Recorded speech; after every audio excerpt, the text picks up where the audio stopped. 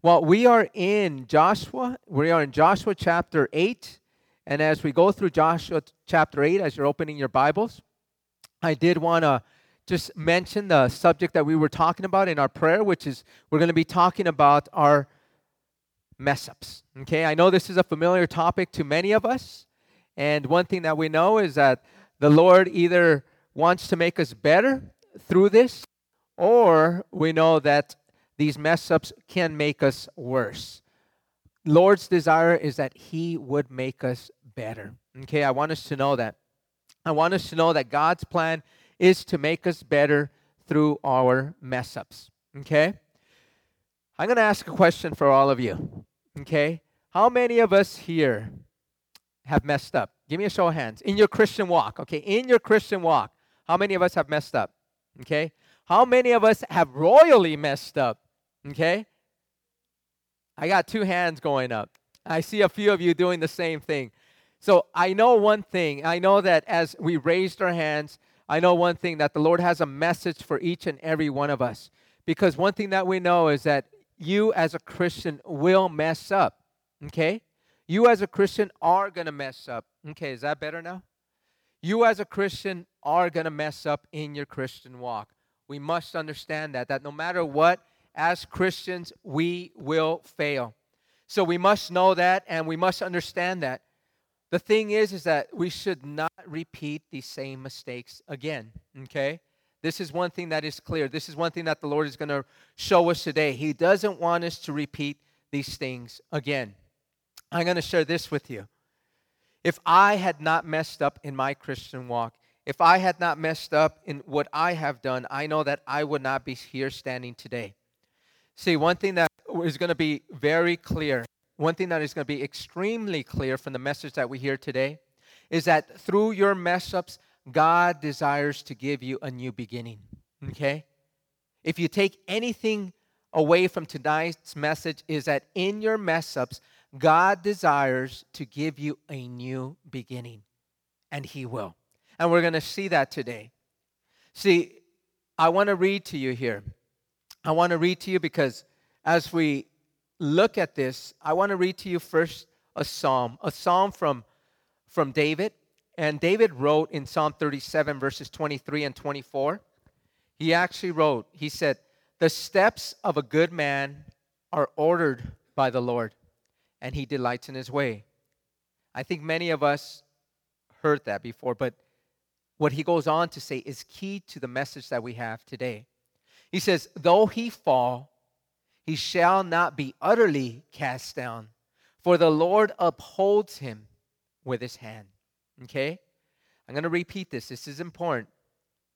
Though he fall, which we all will, he shall not be utterly cast down, for the Lord upholds him with His hand. See, what God is trying to tell us here is that when you fall, when you mess up, when you fail at things, know one thing, that God is there to pick you up. He's there to uphold you, and He's there to give you a new beginning. See, because our mess-ups, they are mess-ups. They're major mess-ups. And what God wants to do is He wants to just give you a new beginning through your mess-ups. See, we always think that, you know what, when we mess up, you know what, that there's no repair, right? That there's no fixing. And we know one thing is that as we mess up, we know one thing is that the devil's always there telling us that no one else has messed up the way you messed up. How many of you have heard that before? You know what? When we hear it in our minds, we always hear, you know what? There's no one that messed up like you. You're the only one, right? He makes us believe that you and I are the only one that can make these types of mistakes. That these types of failures are just for you, and no one else has done these. See, these are all the lies of Satan. See, Satan wants you to believe that you are the only one. He wants you to believe that you are the only one that messes up this way, that fails this way. And because of that, you know what? God can't use you anymore. You know what? God can't use you because of what you've done. And so these are only the lies of Satan that he uses to condemn us. See, one thing about the Lord is that our God is a God of second chances. He is a God of third chances. He is a God of fourth, of fifth, of sixth, of seventh. And He goes on and on and on and on. And He keeps giving us chances. Because, see, this is a God that we serve. Imagine this. Imagine if Christians could only remain as Christians if they never messed up. Would there be any Christians left? I don't think there'd be any Christians standing, right? See, but one thing that we know is that isn't possible. See, because we're people, right? We're being sanctified. We're going through a process. And through this process, we know that the work that God has begun in us, He will complete. But during this time, we know that we will continue to mess up. I read this quote the other day, and I thought it would be appropriate for today's study. And it's by Henry Ford. He says here, Henry Ford, the one that started, Ford cars, that created the first automobile. It says here, it says, failure is simply the opportunity to begin again, this time more intelligently. See, failure, as he says, is the opportunity to begin again. See, when we think about this, right, there is much truth to this. See, because God gives us the opportunity to begin anew after we fail. See, because God knows that, that when we fail, it is a major foul up. But you know what? He wants us to begin again. He wants to give us that new beginning, and that new beginning can only come from Him. And this is what He does, and this is what He does with us. I want us to read now Joshua chapter 8, and we're going to read all of this. And then the Lord is going to point out the things that we've been talking about. He's going to point out things that have to do with mess ups. So let's read the whole chapter, and then we're going to expound as we get, as we begin again in verse 1. So let's read beginning in verse 1 all the way through. It says, "Now the Lord said to Joshua, 'Do not be afraid nor be dismayed. Take all the people of war with you, and arise, go up to Ai. See, I have given into your hand the king of Ai, his people, his city, and his land. And you shall do to Ai and its king as you did to Jericho and its king. Only its spoil and its cattle you shall take as booty for yourselves. Lay an ambush for the city behind it.' So Joshua arose, and all the people of war to go up against Ai. And Joshua chose 30,000 mighty men of valor, and sent them away by night. And he commanded them, saying, 'Behold, you shall lie in ambush against the city, behind the city. Do not go very far from the city, but all of you be ready. Then I and all the people who are with me will approach the city, and I will come about when they come against us as at the first, that we shall flee before them. For they will come out after us till we have drawn them from the city. For they will say, they are fleeing before us as at the first. Therefore we will flee before them. Then you shall rise from his ambush and seize the city. For the Lord your God will deliver it into your hand. And it will be when you have taken the city that you shall set the city on fire. According to the commandment of the Lord you shall do. See, I have commanded you.'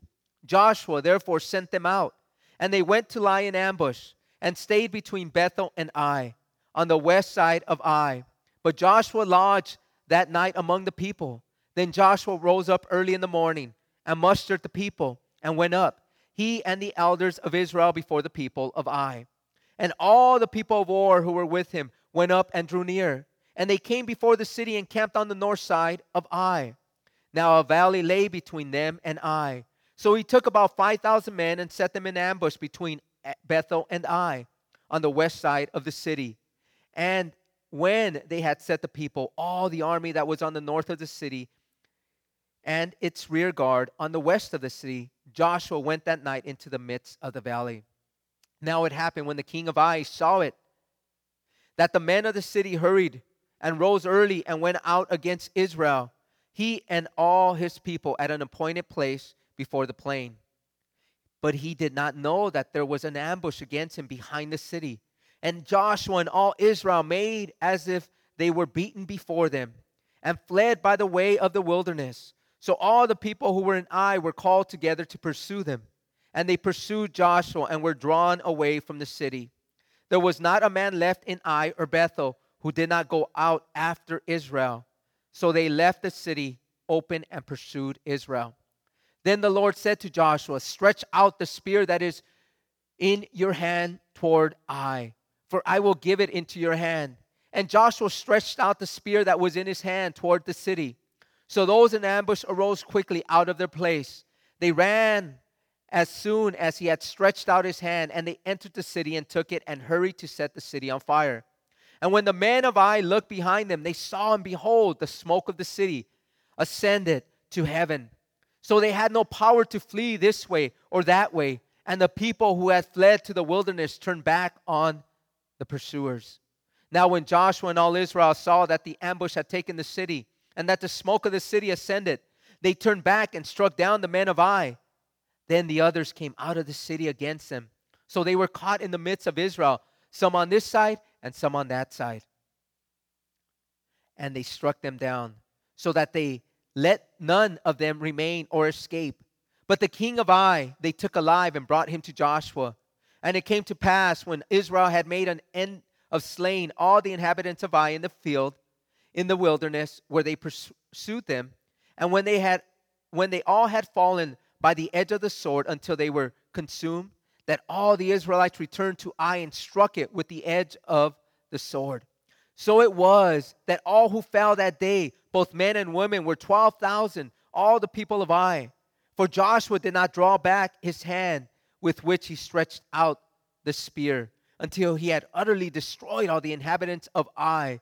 Only the livestock and the spoil of that city Israel took as booty for themselves, according to the word of God, of the Lord, which he had commanded Joshua. So Joshua burned Ai and made it a heap forever, desolation to this day. And the king of Ai he hanged on a tree until evening. And as soon as the sun was down, Joshua commanded, and they should take his corpse down from the tree, cast it at the entrance of the gate of the city, and raise over it the great heap of stones that remains to this day. Now Joshua built an altar to the Lord God of Israel in Mount Ebal, as Moses, the servant of the Lord, had commanded the children, as it is written in the book of the law of Moses, an altar of whole stones, over which no man has welded an iron tool. And they offered on it burnt offerings to the Lord, and sacrificed peace offerings. And there, in the presence of the children of Israel, he wrote on the stones a copy of the law of Moses, which he had written. Then all Israel, with their elders and officers and judges, stood on either side of the ark before the priests, the Levites who bore the ark of the covenant of the Lord, the stranger as well as he who was born among them. Half of them were in front of Mount Gerizim, and half of them were in front of Mount Ebal, as Moses, the servant of the Lord, had commanded before, that they should bless the people of Israel. And afterward he read all the words of the law, the blessings and the cursings, according to all that is written in the book of the law. There was not a word of all that Moses had commanded which Joshua did not read before all the assembly of Israel, with the women, the little ones, and the strangers who were living among them. It's a long chapter, but as we go through this chapter, there's so much that God wants to share. As we read this chapter, it begins, by talking about the words of the Lord. And he gives them words which is, do not be afraid nor be dismayed. See, I need to give you sort of a background history for those of you that weren't here last week. When we read chapter 7 last week, we talked about the details of sin, didn't we? We talked about the details of sin and how this sin, what it does to us, the destruction that it brings, and everything else that encompasses sin. We covered it in great detail. And then we talked about how, as Israel had sinned, how they were unable to conquer this kingdom of Ai. See, in this battle against Ai, they fought against them, right? They went over to conquer them. As they had conquered Jericho, they said, now let's go and take Ai, the city of Ai. And we know as they went out there, right, there was sin in the camp. And because there was sin in the camp, what God did is he did not allow them to have victory, but he allowed Ai to defeat the Israelites. We know that 36 men of Israel died in this battle. See, they died in this battle. And because they died in this battle and because they were defeated, we know that the people of Israel felt abandoned by God. Because, see, they knew that with God they can do all things. And because they didn't have God on their side and they were defeated, they felt and they believed that God abandoned them. See, the people failed because of sin. And the Lord brought this to their attention. And this is where he begins. And I'm going to read the first 2 verses because in these 2 verses are many points that he wants to talk about when it comes to our failures and our mess-ups. It says there in verse 1, "Now the Lord said to Joshua, 'Do not be afraid nor be dismayed. Take all the people of war with you, and arise, go up to Ai. See, I have given into your hand the king of Ai, his people, his city, and his land. And you shall do to Ai and its king as you did to Jericho and its king. Only its spoil and its cattle you shall take as booty for yourselves. Lay an ambush for the city behind it.'" As we read this, the Lord tells them, do not be afraid or be dismayed. See, the reason why the Lord tells them this is, as we read here in Joshua chapter 7, verse 5, after their defeat, it says at the end of verse 5, "Therefore the hearts of the people melted and became like water." The hearts of the people melted and became like water. See, what we have here is what our mess-ups bring to us. See, this is what failure brings to us, right? Whenever you have failed, whenever you have messed up, whenever you have just completely just blew it, what comes to you? I want you to know one thing that comes. There's 2 things that come. One is fear, okay? Fear because you messed up, right? You have a fear of things. You're afraid. And secondly, what happens in your mess up is you become extremely discouraged, okay? This is what happens in our mess ups. And this is what God says here. God says in Joshua chapter 8, verse 1, he tells them, do not be afraid nor be dismayed. See, all of their hearts were melted. They were all, without courage, right? Their hearts melted. They were afraid. And so the only way for them to get out of this was to hear these words. See, when you look at the word afraid, right? Afraid is fear. When we look at the word fear, understand one thing, is that fear will happen to each and every one of us. In your mess up, you just become fearful and you become extremely discouraged. See, this is a normal reaction. See, when you do a failure or a mess up, it's a normal reaction. It's nothing that no one else feels, okay, that no one else experiences. I want you to know that whenever anybody messes up, this will be the normal reaction, okay? Discouragement and fear. That's the normal reaction because the devil wants you to think that it's only you, okay? And he's going to he wants you to continue to walk in fear and in discouragement. But this is a normal reaction for everyone. And so, for you and I, as the Lord brings us with the first point, that our failures bring us both fear and discouragement. Okay? That's what it means when it says dismay. Dismay means discouragement. You've lost all courage and you've lost all hope. Okay? So point number 1 was that failures will bring both fear and dismay. Okay, but as we read that, we heard something here from the Lord. And this is what he wants to tell us when it comes to point number 2.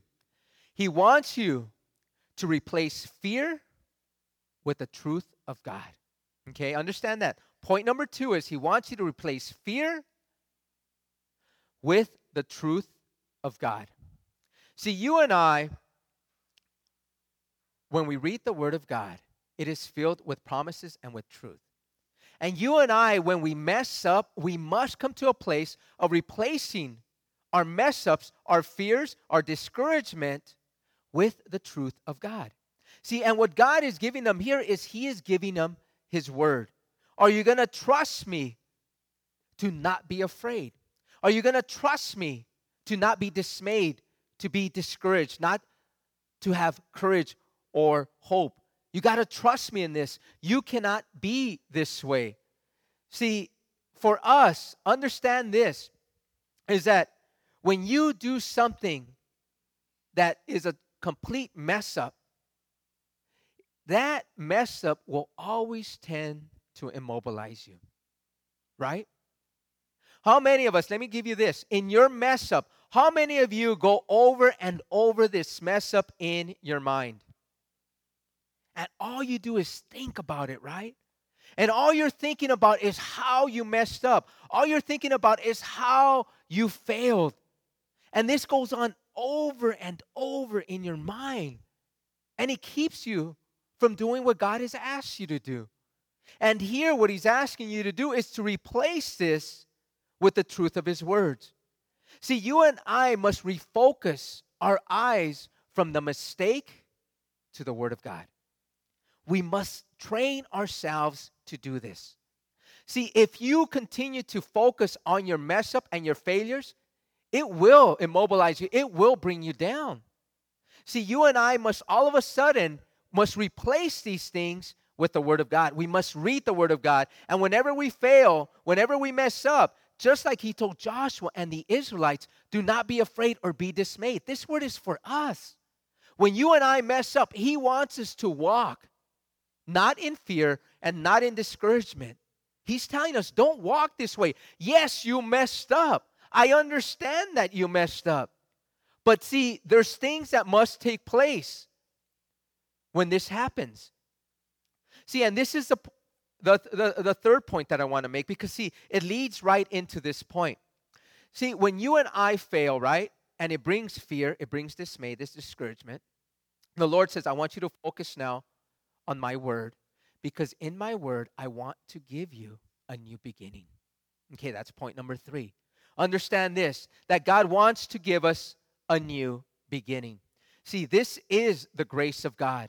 This is the mercies of God. This is the heart of God. See, God desires to give each and every one of us a new beginning.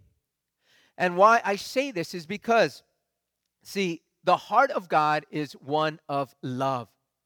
See, just because you fail, it doesn't lessen the love of God.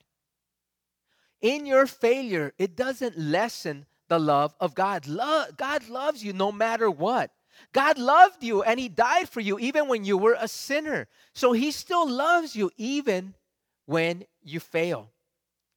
I'm going to give you some scriptures to give you the heart of God. See, because Satan wants you to think that you blew it, that God wants nothing to do with you, that God doesn't love you anymore. But when we look at 1 Peter chapter 4, verse 8, he reveals to us really what He's asking us to do, because this is His heart. He says here, and above all things, have fervent love for one another, for love will cover a multitude of sins. See, God's love covers a multitude of sins. If He's asking us to exercise that, right, then that is His heart. And this is what He reveals to us in Romans chapter 8, verses 38 through 39. He says, for I am persuaded that neither death, nor life, nor angels, nor principalities, nor powers, nor things present, nor things to come, nor height, nor depth, nor any other created thing shall be able to separate us from the love of God, which is in Christ Jesus our Lord. See, no matter what, understand this, is that your failure cannot separate you from the love of God. Okay, no matter what you've done, no matter what it is, and because it can't separate you from that, God desires that you would start afresh. See, this is God's heart. See, because He loves you so much that He wants to give you this new beginning. He wants us to start all over again. See, one thing about God is He loves to do this because He knows that we are mess-ups. He knows we are people and we will mess up. And see, and God loves to do this. This is God. This is how God shows Himself to be so gracious, so wonderful, so loving, so amazing. And God loves to do this when we mess up. I'm going to give you a personal testimony. And the reason I give you this personal testimony is so that you can see the depths of His grace, okay? And the depths of His love and the depths of of just his mercies and all that he is.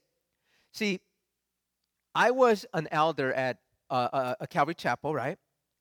And I had, at the time when I was there, I really felt that the Lord was asking me to leave. And so, you know what? I came to my pastor and I told my pastor, you know what? It's time for me to move on. And my pastor was like, you know what? I don't think so. I really don't think it's time for you to move on. And I thought it was, right? And so he said, you know what? It's not. And I decided to go ahead anyways, to leave. And so, you know what? As I left, there wasn't a peace about it, right? But I decided to leave anyways. See, I didn't have a peace within me. I didn't have, you know what, his blessing. I didn't have, you know what, it just wasn't right, right? And inside of me, I knew that, you know what, it was wrong. And even though some people counseled me and said, you know what, it's fine, it's okay, you know what, you should go on, right? But deep down inside, I knew that it was the wrong decision. See, I really believed and I knew for a fact that I had abandoned that ministry. See, it wasn't my time. And in abandoning that ministry, I knew that, you know what, that I messed up, right? You know what, I really failed there, right? And so in all of this, I thought, you know what, that's it. You know what, I failed and you know what, and it was one of those things that it was just constantly on me. I never had a peace. And so in all of this, right, you know what, I could have done one thing. I could have just stayed in my failure and just not made it right. But instead, I decided to make it right. I decided to, you know what, to not be discouraged anymore and not to be afraid. And I went back and I made things right. I went back to the church and I made things right. And I made things right there. And you know what? And I knew that as I made things right, that this was what God wanted me to do. See, but the issues within me, God needed to work out. See, I had issues within my heart, right? And this is why I left. See, it had everything to do with me. And yet, if I would have focused on my decision, my wrong decision, and just kept thinking about it and focusing on it time and time again and not doing what God was asking me to do, then it would have got the best of me. See, but instead, I did not want to do that. Instead, I did not want to continue to dwell in my mistakes. And so what I decided to do is I decided to make things right.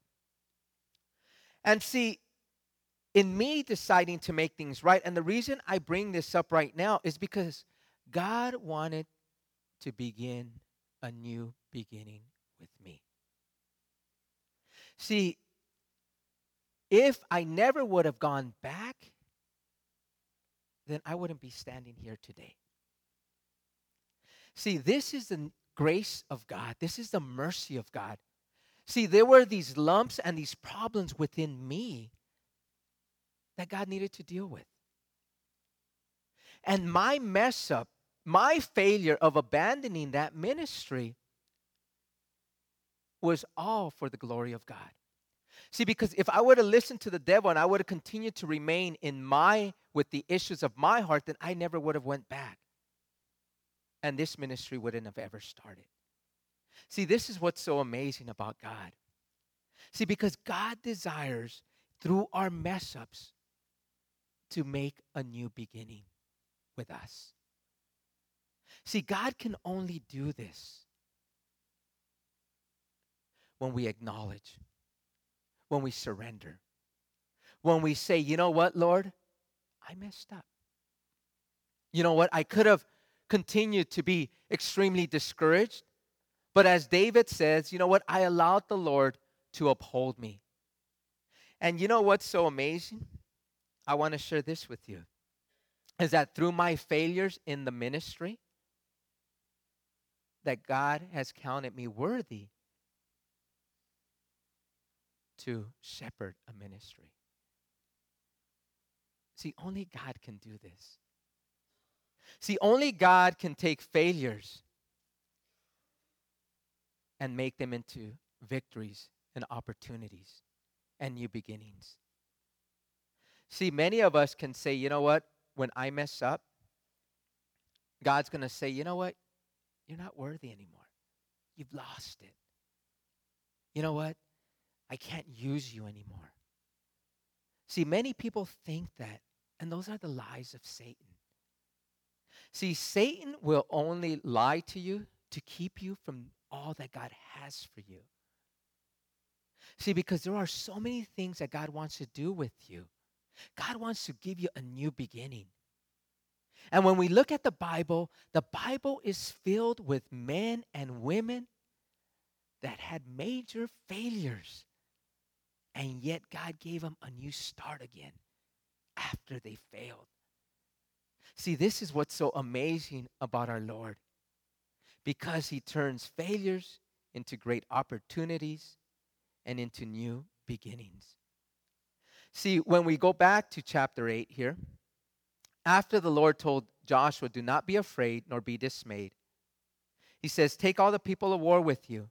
Rise, go up to Ai.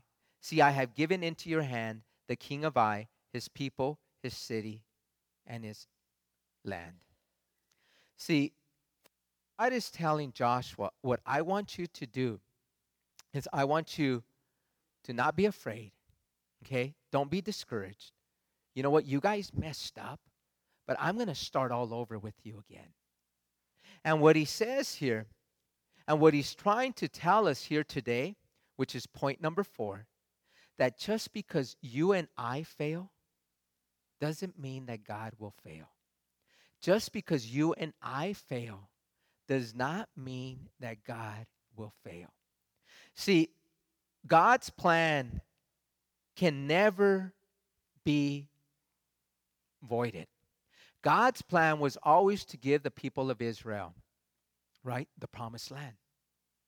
And he was going to do it. And with these people, you know what? He decided that these were the ones that he would carry out his plan with, the second generation.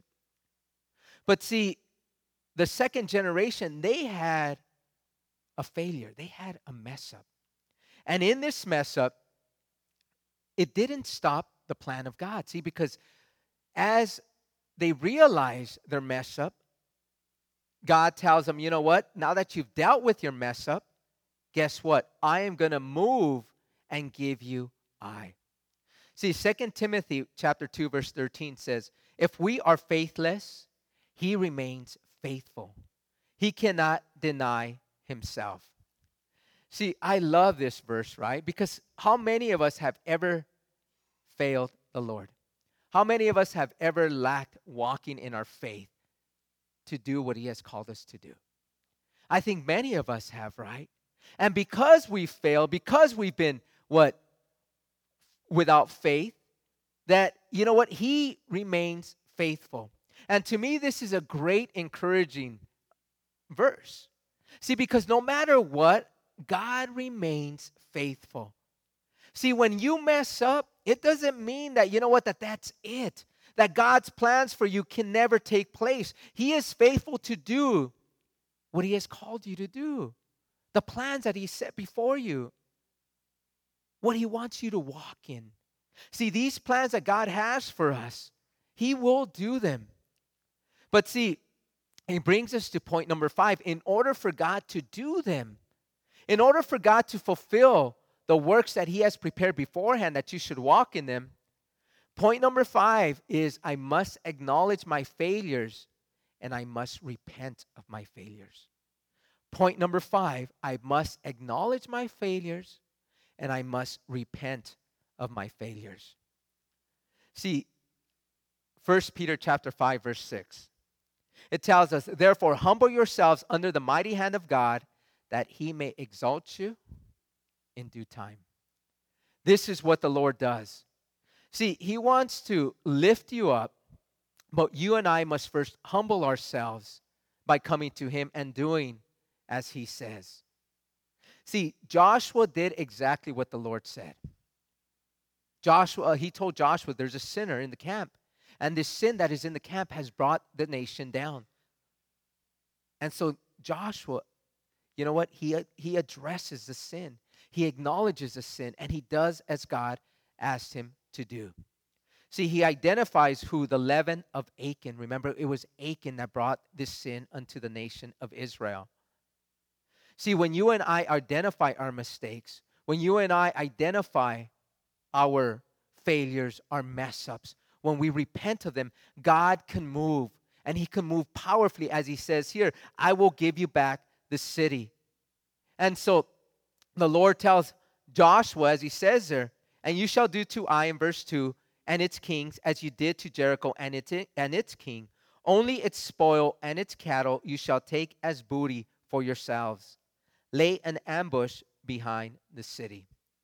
See, the Lord tells Joshua in this verse, he says, you know what? You can take everything in the city.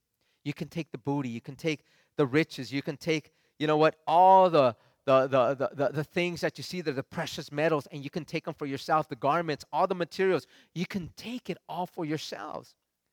Remember in Jericho, what did the Lord tell him? You cannot take anything that's in Jericho, right?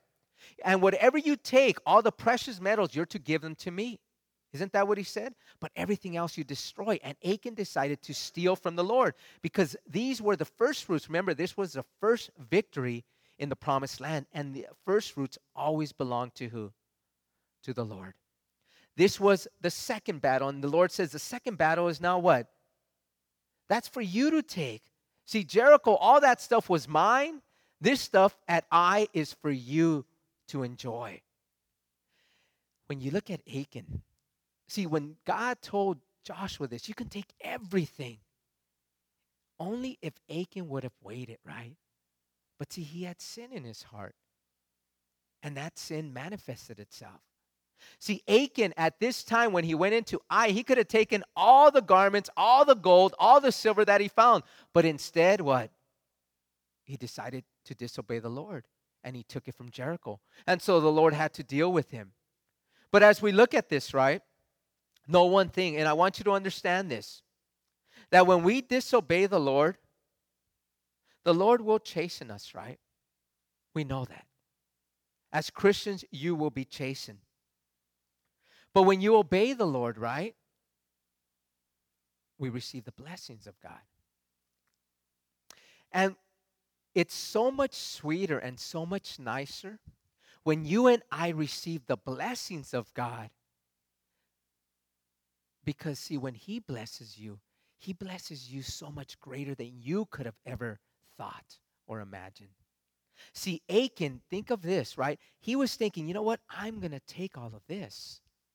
Instead of just waiting on the Lord and allowing the Lord to bless them beyond what he could have ever asked or thought. And this is what he tells us in Ephesians chapter 3. That the Lord is able to do exceedingly abundantly above all that we ask or think. See, this is the Lord. And I want to bring this up as we finish there in verse 2. He says, lay an ambush for the city behind it. Point number 6, and I want us to understand this point, because see, in point number 6, what the Lord tells us here is that you are able to hear his voice clearly after you repent. Okay? You are able to hear his voice clearly after you repent of your mess up, your failure, whatever sin it is.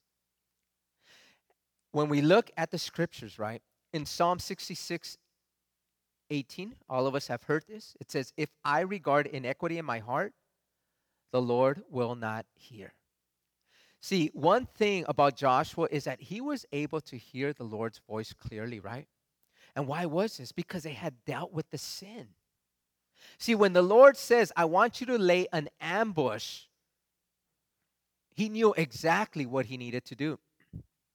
The Lord actually told him in verse 1, he also told him, I want you to take the people of war with you. See, if there is a problem within us, if there's an issue or sin, inequity within us, you know what? there's a disconnect with the Lord. I want you to realize that, right? If you are practicing sin, if there is something in you that you have not confessed and you continue to practice it and you continue to live in it, God's not listening. And you won't be able to hear the voice of God. What you're hearing is your emotions. You're hearing the lies of Satan. And this is why Satan has a heyday with us. And so what happens here is that as we see this, we know one thing is that the Lord is speaking to Joshua, and Joshua is hearing him clearly. See, one thing about the Lord is that the Lord will always speak to us when you mess up. After you acknowledge, after you confess, you will hear the Lord clearly. I want you to know that. See, when I came to the place of realizing, you know what, I can't walk in my failure anymore. I can't walk in this complete mess up of abandoning the ministry. I can't do that anymore. And I confessed it, and all of a sudden the voice of God was speaking to me clearly as to what I needed to do. And I followed. See, this is the way the Lord works. I want you to know this. He works this because we see it in the scriptures. There is one person, and I think we can all relate to this man because he was a major mess up, right? And his name was Peter. He walked with the Lord, but he was constantly what? Messing up. You know what? He is really, just the person to look to when you mess up. Okay, if Peter did it, you know what? Who walked with the Lord, who saw the Lord. And if he messed up and the Lord still accepted him, how much more would he accept me, right? I want us to open up our Bibles to Luke chapter 22.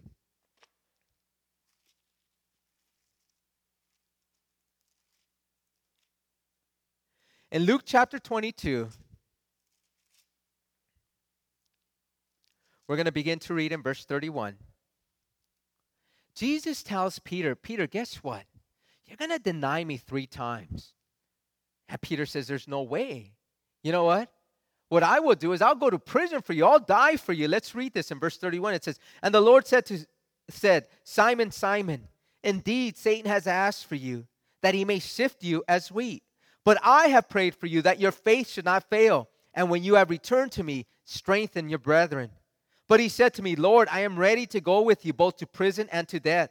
Then he said, I tell you, Peter, the rooster shall not crow this day before you will deny me 3 times that you knew me. Imagine the bold statement that Peter says. And the Lord tells him, hey, you know what? Stop talking. You're going to do this. Jump with me now to verse 54. And let's look at the denial that Peter does.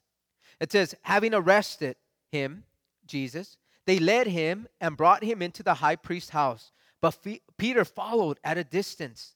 Now when they had kindled a fire in the midst of the courtyard and sat down together, Peter sat among them. And a certain servant girl, seeing him as he sat by the fire, looked intently at him and said, this man was also with him. But Peter denied him, saying, woman, I do not know him. And after a little while, another saw him and said, you also are of them. But Peter said, man, I am not. Then after about an hour had passed, another confidently affirmed, saying, surely this fellow was also with him, for he is a Galilean. But Peter said, man, I do not know what you are saying. Immediately while he was still speaking, the rooster crowed. And the Lord turned and looked at Peter. Then Peter remembered the word of the Lord, how he had said to him, before the rooster crows, you will deny me 3 times. And then it finishes by saying, so Peter went out and wept bitterly. Right here in verse 62 is where many believe where Peter repented. This is where Peter repented. Let me ask you, when you messed up, how many tears have you shed?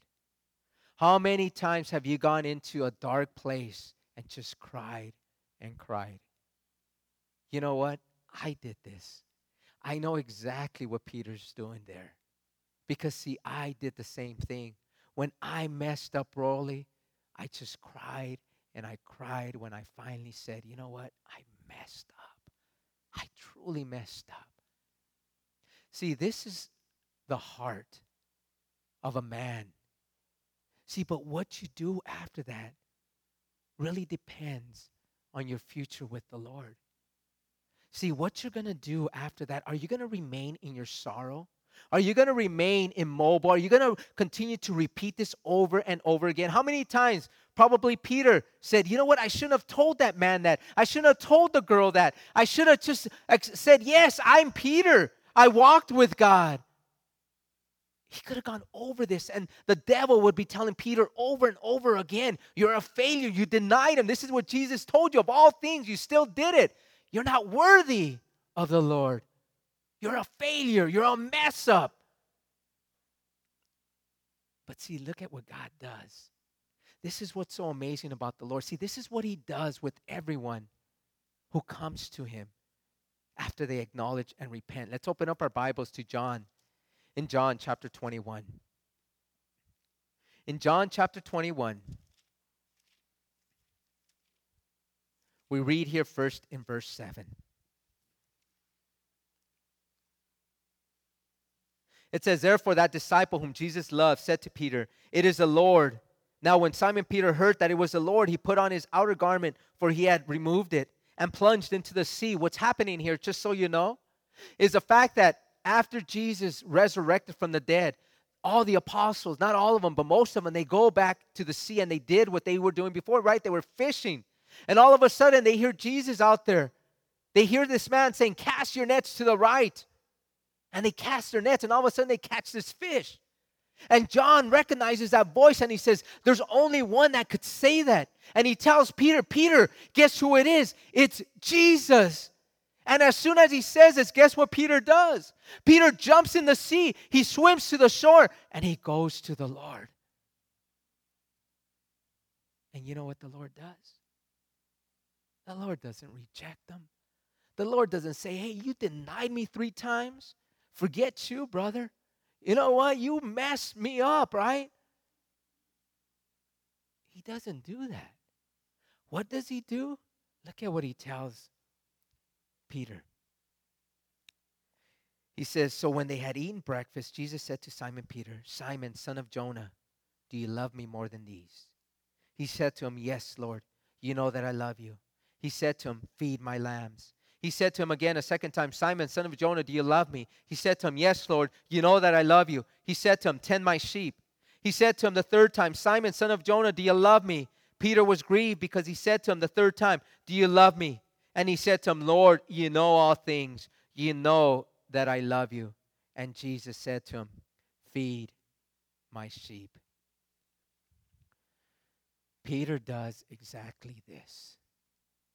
See, when you mess up, understand one thing, that the voice of God will speak to you just like he spoke to Peter. The voice of God will tell you to do something, and you must immediately jump and do as he says. See, because God he knows your heart, but he's testing you. He is testing you to see, because before, in your failures and your mess ups, right, you completely disobeyed his word, didn't we? We didn't listen to what he said. And because we didn't listen to what he said, he will now speak to you to ask you to do something, and it's your responsibility, if you're truly repentant, that nothing will keep you from doing what God is asking you to do now. And this is what you must immediately do. Just like Peter. He spoke to Peter, and Peter did exactly what the Lord asked him to do. You know what? When God asks me, you know what? You got to go make things right. I'm sorry, I messed up. Go make things right. What did I do? I went to make things right. It wasn't easy, but I let the Lord uphold me. You know what I did? I let fear and discouragement I put that behind me. And I wasn't afraid. I wasn't dismayed. And I did what I had to do. See, God's voice asks us to do things when we mess up. What are you going to do? Are you going to continue to disobey his voice, or are you going to do as he says? See, this is the beginning of a restoration process with you. This is the beginning of a new beginning. See, because before you didn't want to do what he says. But now God is saying, you know what, you messed up. Are you willing to start anew again? Are you listening to my voice? Because I'm speaking loud and clear, because you're hearing me now. There's no sin that separates me from you, right? My voice is loud and clear. Are you going to do this? Are you going to do what I've asked you to do? When we look at this, know one thing, that God has a perfect plan. And we must desire to walk in that plan. See, I want to give you another example. I want to give you another example. And we're not going to finish the chapter today. I thought I would, but there's just no way. When we look at Mark, John Mark, okay, Mark was what? He was a disciple. He was an apostle, but we know that he was a disciple. He was a follower of Christ. He was a young man that came to know the Lord. And we know one thing about John Mark is that, you know what, he was a nephew of Barnabas, right?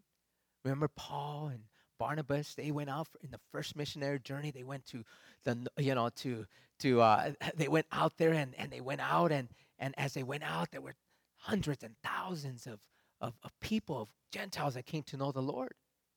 And John Mark went, right? And so what happens is that when they're out there, he abandons the ministry. Imagine that. He leaves the ministry. He says, you know what? This is too hard, right? For whatever reason, we don't know exactly why he left, but he left it, right? There was an issue within his heart, right? Because he wouldn't have abandoned him. Did Paul abandon the call of God? Did Barnabas abandon it? Hey, no matter how hard it is, we don't quit. But yet, Mark decided to quit. And so, we know one thing, that as he quit, Barnabas says, hey, let's take Mark again. And Paul says, there is no way I'm taking that kid again. That kid isn't fit. That kid abandoned us. You know, was Paul wrong in what he did? Only God knows. But it was used for Mark. See, because what Mark had to experience, he had to experience the chastening for his sin. See, he quit on them. He said, you know what? No more. See, but God had another plan. See, because when he was rejected by Paul, imagine the thoughts and the heyday that the devil would have played on in Mark's mind. He must have been telling him, you know what? You quit. You're a quitter. You're good for nobody, right? You're always going to be branded as a quitter. For the rest of your life and throughout eternity, you're going to be branded as a quitter, right? And Mark could have said, you know what? You're right. I give up. You know what? I'm just going to stay home. And I'm just going to do something over here. No. You know what he decided to do? Exactly what he told Joshua to do. Don't be discouraged. Don't be afraid.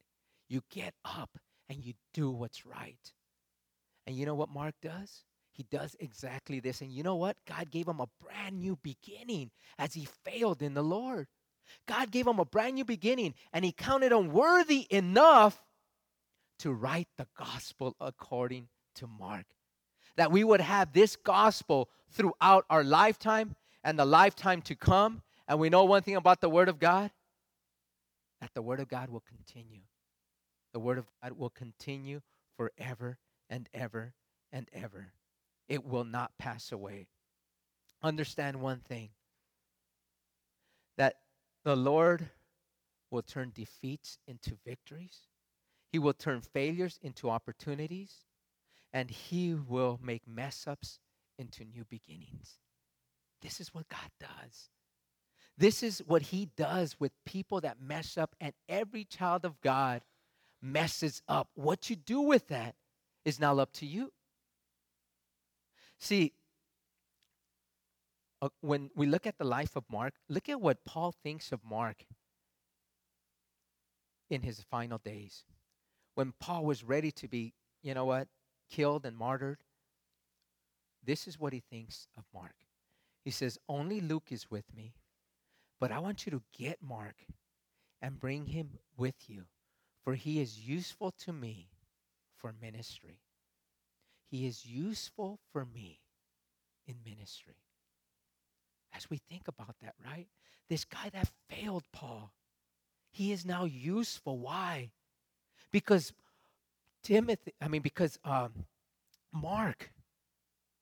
Mark decided, you know what? I'm not going to let this discouragement, I'm not going to let my failures, I'm not going to let my mess ups keep me from doing what God has called me to do.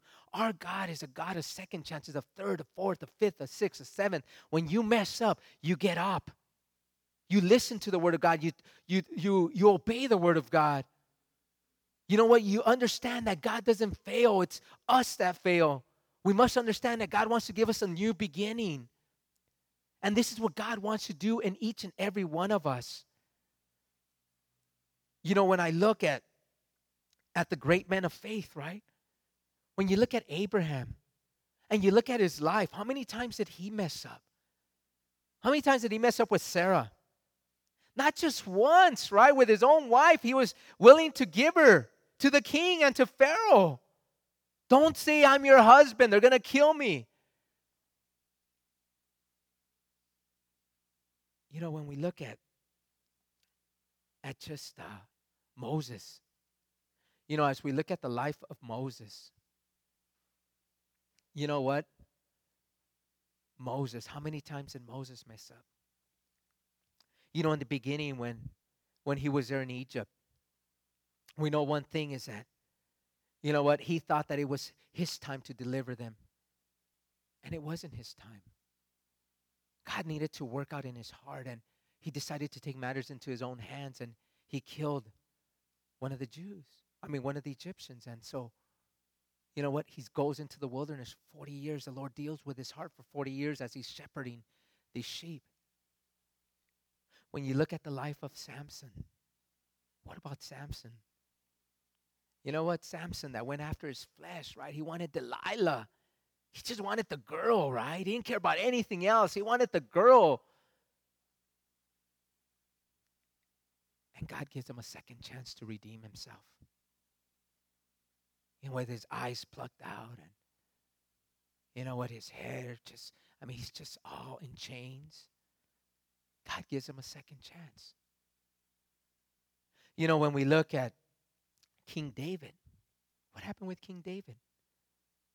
Remember King David with Bathsheba? Think of that. Imagine King David with Bathsheba. He had, you know what, mighty king, the greatest king apart from Jesus of Israel. He fails several times. He fails with Bathsheba. He fails when he takes the census. But yet, God would always give him a new start, a new beginning. See, as we look at Peter, as we looked at Mark, and the countless others that are in the Bible that have failed, and God gave them a new beginning. God did a mighty work through them.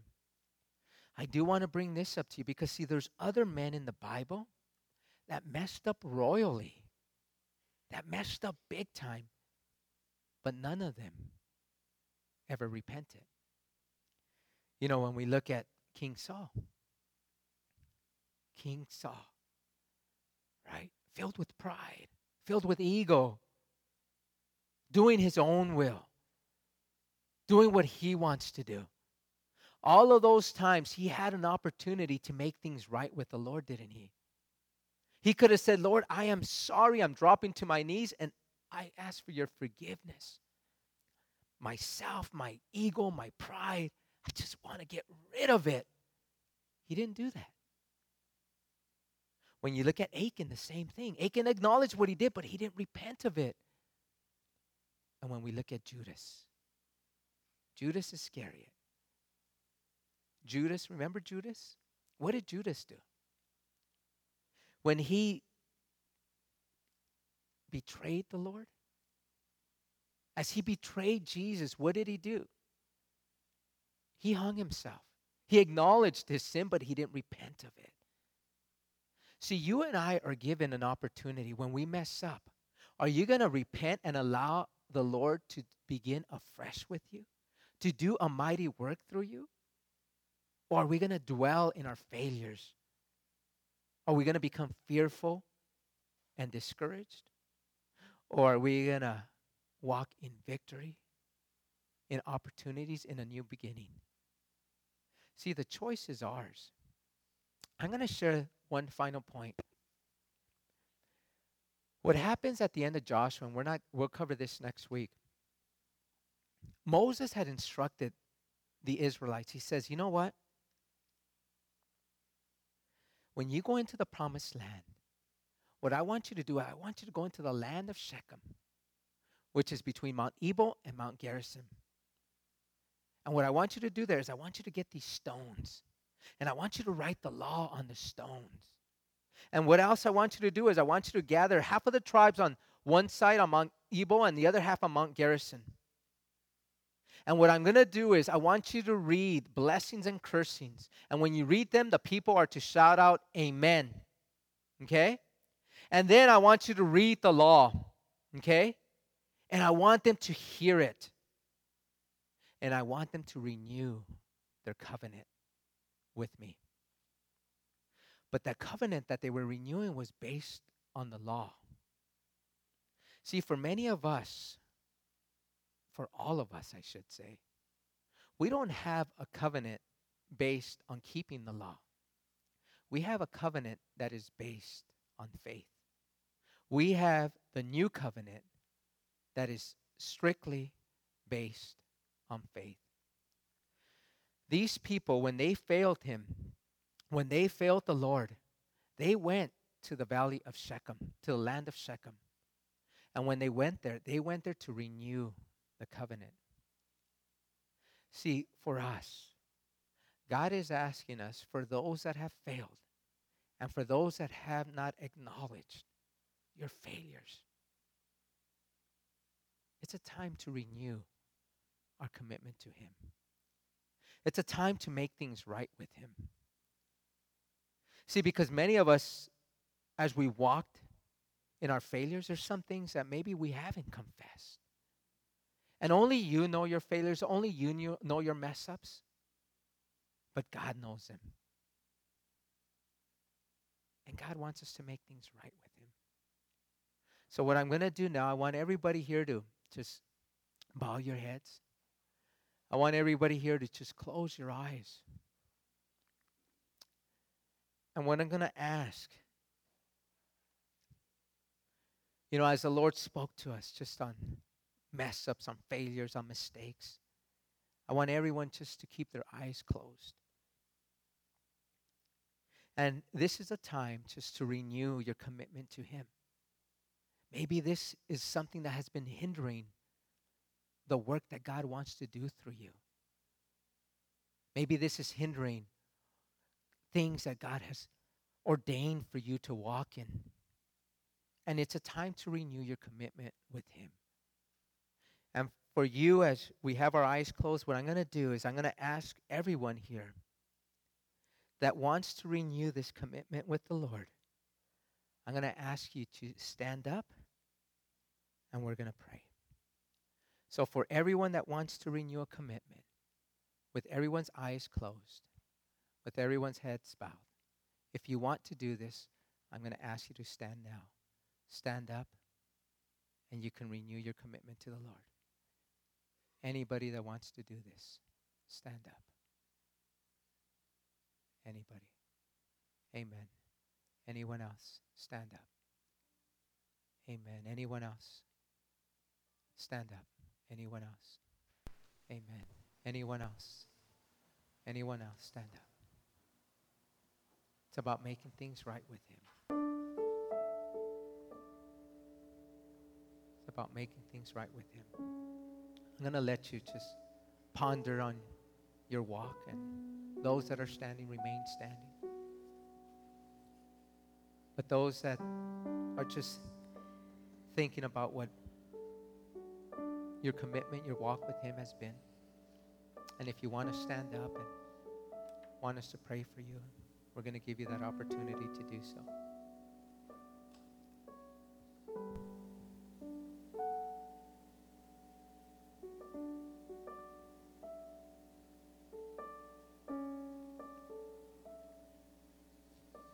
remember, God wants to work. And the only way for God to work is when you just make things right. You got to humble yourself under the mighty hand of God. And He will exalt you in due time. Today is that time. Amen.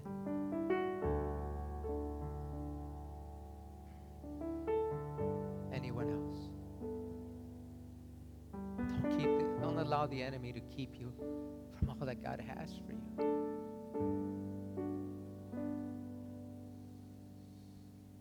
The enemy wants to do this.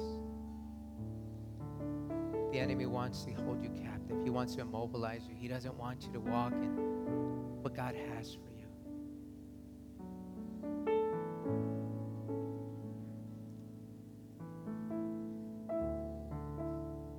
Anyone else? Before we close, stand up. Anyone else?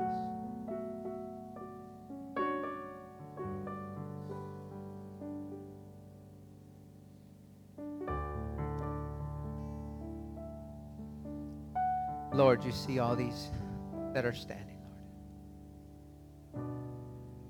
Lord, just as the Israelites, as they renewed their commitment to you, as they shouted with an amen, we're here just to make things right with you. For those that are standing, I just want you to repeat these words after me. Lord Jesus, I'm so sorry. I've messed up. And I'm here to repent. I'm here to make things right with you. I'm here to humble myself before your mighty hand. Lord, I'm standing because I love you.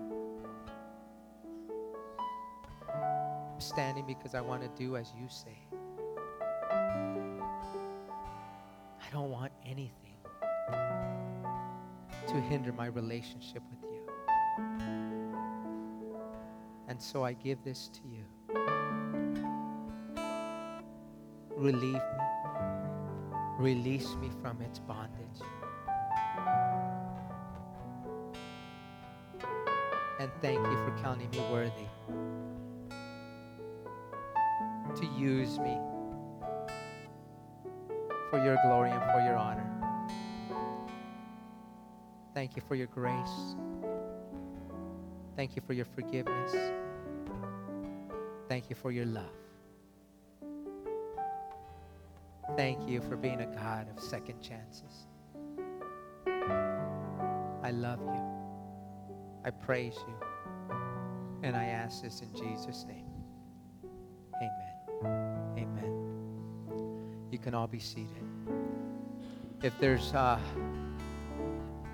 you need prayer, I know that we have counselors here and they're willing to pray with you and they're willing to talk to you. So if you need to speak with anybody, they're here for you. And if not, we'll see you in the fellowship hall. God bless you all. We can all stand for this last song.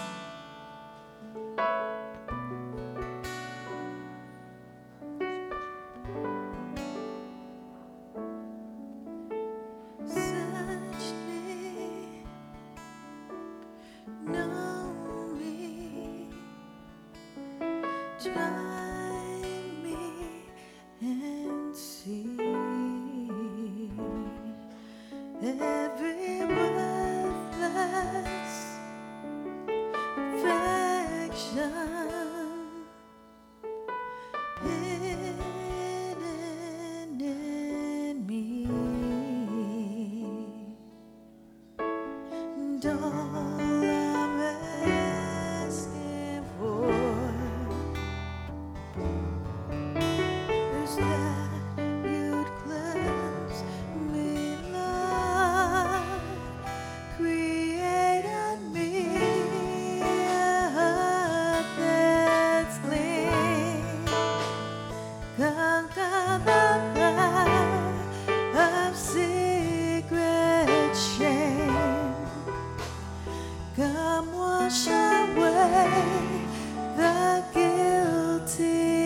stain of all my sin.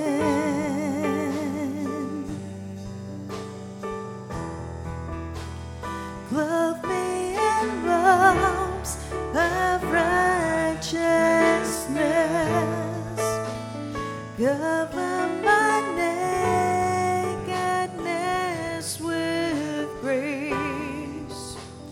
All of my life before you now, I humbly bring.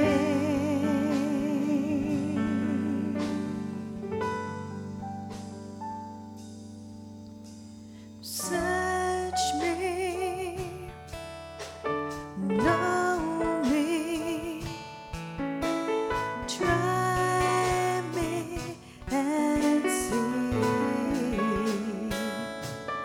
every worthless affection hidden in me, and all I'm asking for is that you'd cleanse me, Lord. Create in me a heart that's clean. Conquer the power of secret shame. Come wash away the guilty stain of all my sin.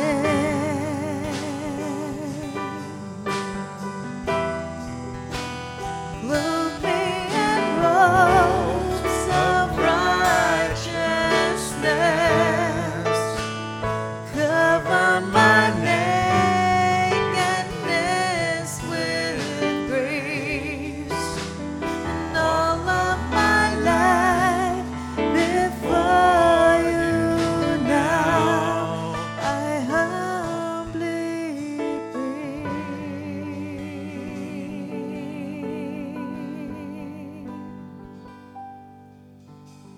Search me, know me, try me and see.